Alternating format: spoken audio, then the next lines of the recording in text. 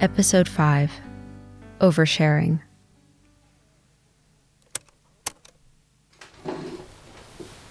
I wasn't sure if I'd record today.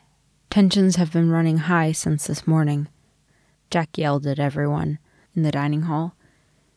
He was listening to Adam and Tara arguing, and I guess he finally lost it. Started shouting about how everyone is so self-absorbed and should quit whining about their own issues.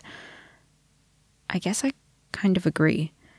It's like everyone's got issues. Certainly everyone here has issues, and we can only get out of this if we stop focusing on ourselves and start thinking of us as a group, a team. I didn't expect it from him, though. He's usually in the middle of everything. Not the center of attention, not that kind of middle, but he's kind of in between things. Not the loudest, not the quietest, but not invisible either. Average? Not average in like a bad way as in no character, but I'll stop digging my own grave now. I get it. It's difficult to trust people who are little more than strangers. It's not like I'm any different, but we haven't gotten anywhere like this, and neither did anyone before us, so maybe we should try something different. Pulling together. I got the new guy to give a story for this recording. Andy was fairly quick to adjust to the inside, joined a mapping crew. He wrote things out for me a couple days after arriving. Writing of Andrew O'Carey, recorded on the 6th of February, 2022. Up until the age of 14, I'd always wondered what it would be like to be a teenager, to grow tall all of a sudden, to get mood swings. I was curious about what could cause the ridiculous rebellious streaks I always saw in movies. Then it hit. Mood swings would have been putting it lightly. Whatever emotion I felt 10 times more acutely than I normally would. I went from the quiet guy who sits in a corner and kinda gets along with everyone to a train headed for a hairpin turn at 95 miles per hour. The first couple weeks weren't so bad. It felt like I was skydiving. The world was up in my face, the wind slapping me harder and harder. I came downstairs one evening to grab a glass of water and overheard my parents talking, their voices straining against the confines of a whisper. I didn't need to round the corner to know that my dad would be standing in front of the window, arms crossed, looking out at the street, his back rigid. He said he didn't know where they'd gone wrong. How his son, a young man, could be going so soft. The disappointment in his voice hit me in the gut like a fist. My shoulders sagged as I listened to my mother tell him that it was just a phase, just puberty, that I'd grow out of it. She was probably sitting in her favorite chair, holding a cup of tea, staring at his back and wishing he'd turn around and face her. I backed up toward the stairs, trying to keep my footfall soft as tears streaked my face. Thirst forgotten, I crawled back in bed. I was honestly relieved when I got the prescriptions. It didn't matter that they were a confirmation of there being something seriously wrong. Any chance that it could all stop, that life could go back to some semblance of normalcy, was a welcome one. I don't know what I expected, but when nothing changed despite the medication, I guess I kind of gave up. Gave in. I knew that there was no reason for me to punch a wall because a mosquito wouldn't leave me alone, or refuse to leave my room because I'd watched a sad video on YouTube, but the urges were overwhelming. It wasn't all bad. If I felt good, I felt better than I ever had before, like I could accomplish whatever I put my mind to. That lasted about 3 months. Plenty of time for me to lose most of my friends, and the ones who stuck around started acting like worried parents, which I did not need another set of. Somewhere in the middle, when it was clear that it wasn't helping, the medication stopped. Doctor's orders. I sat down in the kitchen one day. It was a good day for me, a calm day. People don't really think of calm when they think of emotions, but the state of just being okay with the way things are, content, rational, calm, it can be so powerful. I was filled to the brim with this calm, almost sedated, when I started to feel it seep out. It was like someone had pulled the plug in a sink full of molasses. It all started dripping away, moving viscously through the room. I couldn't see it exactly, but I knew it was moving out, away from me.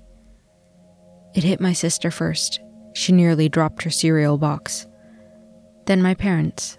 My mom stopped, coffee mug halfway to her lips. Dad looked slightly dazed as he spread an excessive amount of butter on his toast. I don't think anyone figured out what was going on that morning. They left the house quietly, peacefully, and went about their days. For the first time in weeks, I felt good. Really good. Like myself. At school that day, sometimes an emotion would start to build up, get big, but I'd feel it vent off of me. Happiness floats like steam. Sadness pours out, rushing. Frustration is like spears, jagged edges catching those around it. Since that day, things have been okay. I'm not trapped in my own emotions anymore. At first I thought my life would resume as normal, but it creeps people out when they're near me often enough, and I don't blame them. At some point, I noticed my classmates and the few friends I had left trying to avoid physically being in the same room as me. I switched to homeschool halfway through the second semester of sophomore year. Anything is better than being hopelessly swayed by everything I'm feeling. Anytime I get lonely, I remember the exhaustion of feeling everything excessively. In light of that, a bit of isolation doesn't seem so bad. I think I could be content with the way things are. Except I've just got this, a loose end of sorts. The new semester started 3 weeks after I got my feet back under me. I had most of the same classes as in semester 1, except woodshop, which replaced health. Most of the kids in woodshop didn't know me from the other classes, and, as such, I hadn't yet had the chance to completely alienate myself from them. We got along pretty well. Not that shop is extremely social, what with the power tools and saws and hammers making so much noise that earplugs are a safety requirement. I was very careful never to vent rage in there, instead faking a stomachache or coming up with some other excuse to quickly leave the room on the few occasions that I felt frustration starting to build. One of the few quiet activities besides drafting was sanding. If it wasn't raining, we'd take our pieces outside to sand them. I was sitting on the stairs near the shop working on my jigsaw box when Robin and Cole, a couple of my classmates, joined me and struck up a conversation. Robin's eyes lit up when she told me about her little brother and how they had a joint recital coming up. Cole cracked jokes about his misadventures as the sole male member of the school's gymnastics team. Due to Title IX, it had taken a huge fight to allow him to even practice, and competitions were out of the question. As a result, football practices were technically open for girls if they should wish to join. We met up a few days later outside of class to grab some frozen yogurt together. Before I knew it, we were hanging out on a regular basis. Sometimes other people would join as well. Sometimes it was just Cole, and sometimes it was just Robin. Time got funny around Robin. It slipped by.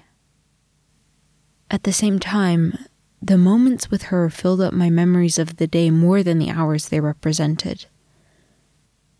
Specifically when she played the cello. She invited Cole and me over to her house a couple times. That was where I first heard her play. In a way, she was like her instrument, graceful, with flashes of humor and quirkiness when she wanted. She got absorbed in her music, like it was a two-way conversation between only her and her instrument.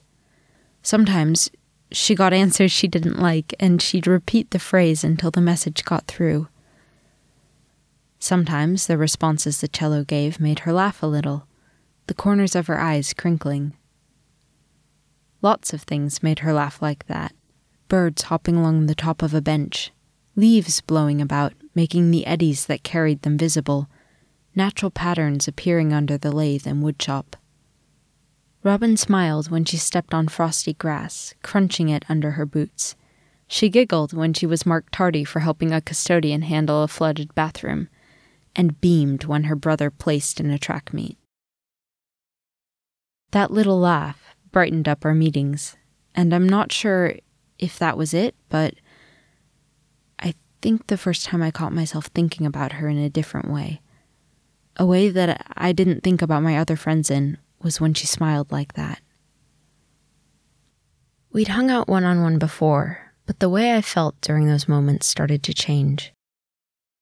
One day, I decided to ask her out to a movie, not as a date, per se, but, well, kind of as a date, I suppose. My nerves literally got away from me, panic spreading all over the quad. Ahead of me, someone ran into the science building, leaving their backpack behind, and I heard an argument break out, voices tense with unease. Robin started worrying about her next recital, which wasn't for another 2 weeks, and I did my best to reassure her before turning away guiltily and heading for the bus home. I tried not to vent off any of my emotions too much around any of them, but it was kind of inevitable. Doing so tasted bitter, but there was no way I was going to drown myself anymore. I changed tactics and texted Robin the next day. A lame way to ask for a first date, but a way that worked for me. Her reply, a yes with a smiley face, had me bouncing on the bed and rolling on the floor. My mom ran in at one point, worried I was in some kind of trouble. One look at my face had her starting up the kettle, which meant it was time for a talk. She successfully interrogated me over tea and chocolate. Any embarrassment I might have had blown away by that smiley and those 3 letters.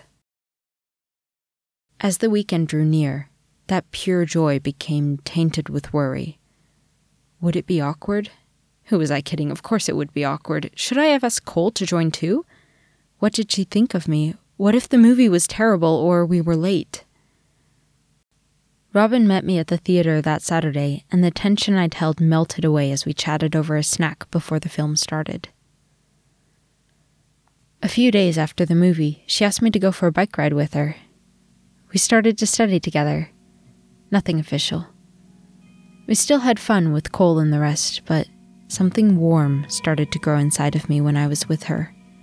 One of the few emotions that I didn't get overwhelmed by when I bottled it up.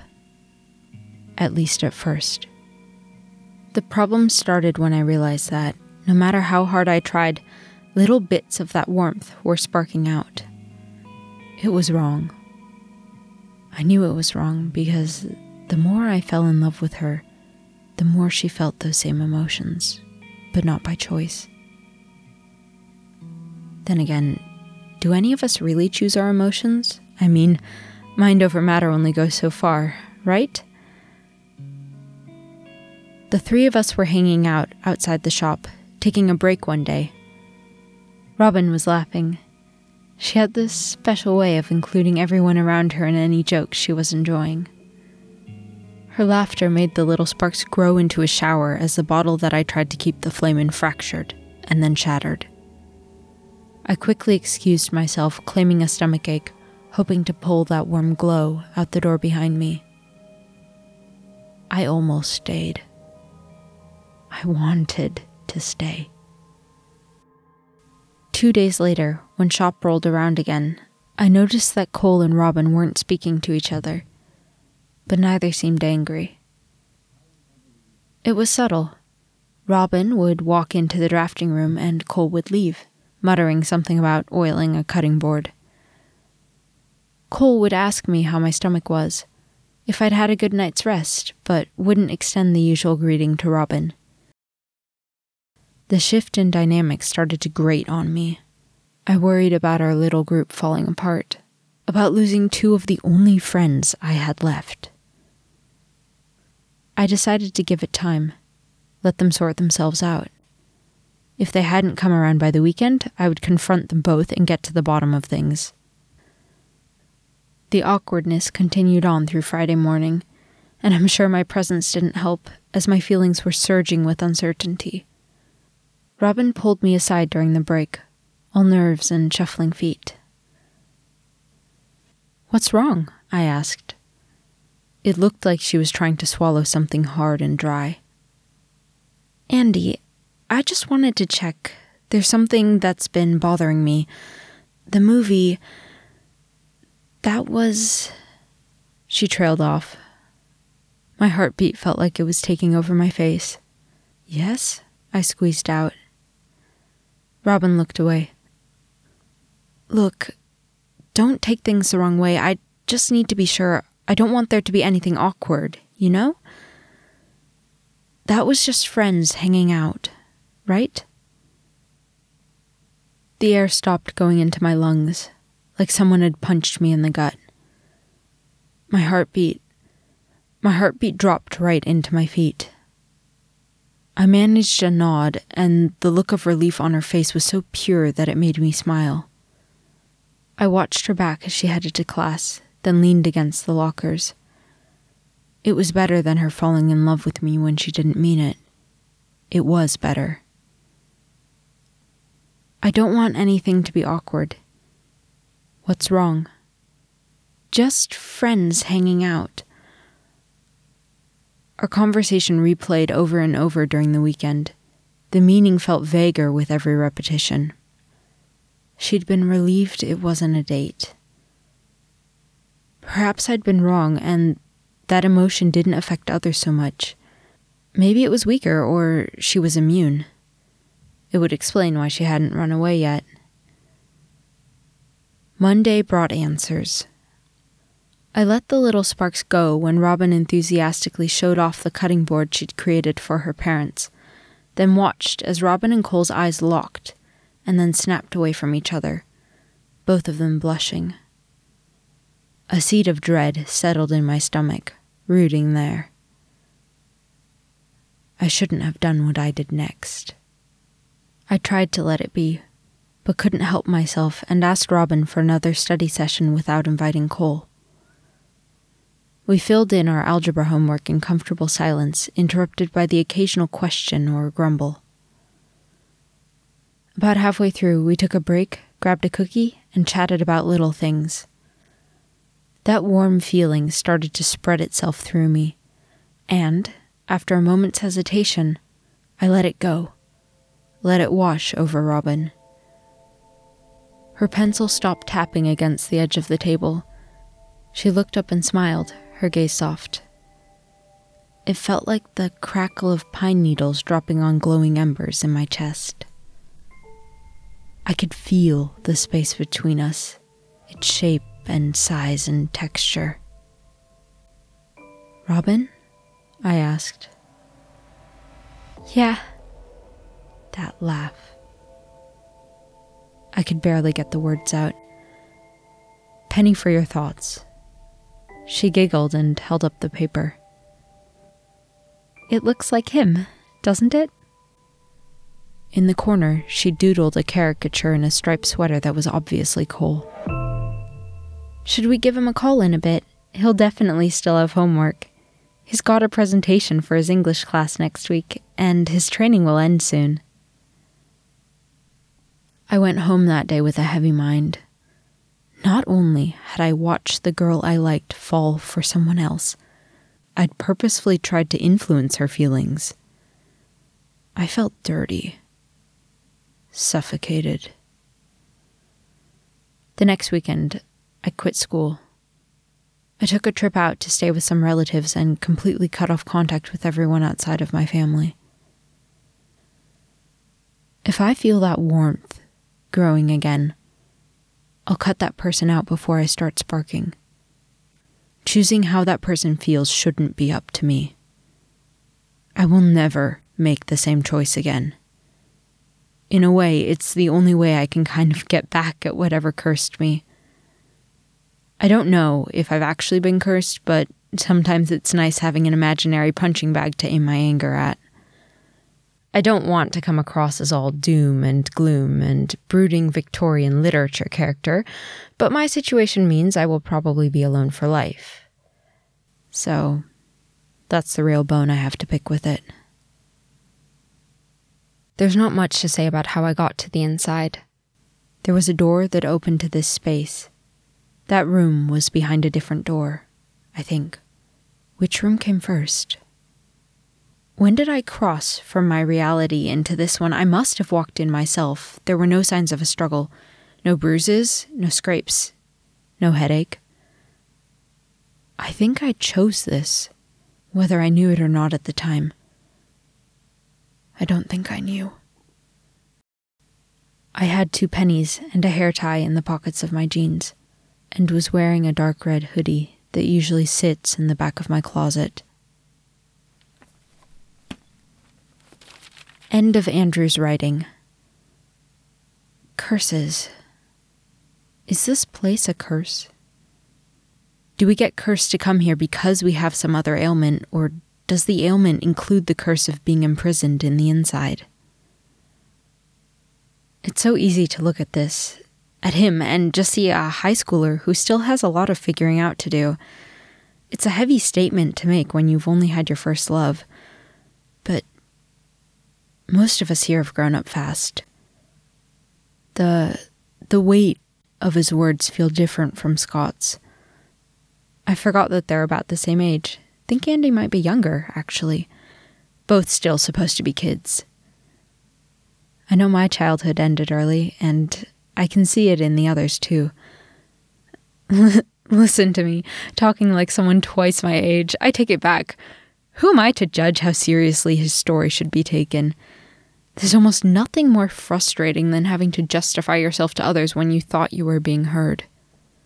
I won't do it to someone else. Yes? Hey, Cass. Sorry to bother. Am I interrupting? Not really. I'm about done. Want to come in? Sure. Oh, whose story? Andy's. Oh. Did you have something to... Right. So I was thinking, you know how everyone is giving you their stories or little things to read? I think it'd be best for me to record my own. Yeah, no problem. Most people don't seem to want to, but you're free to record your own story if you'd like. Great, thanks. Alex? Yeah? Be careful with the recorder. We've only found this one so far, and it already has a lot of work on it. If I were to disappear, people would know where to find it. So make sure you keep someone else informed of where you put it. We don't want to lose it. Mm-hmm. Gotcha. You can take it now if you'd like. I don't have anything else to record at the moment. Okay. Here, hang on a moment. I'll turn it off.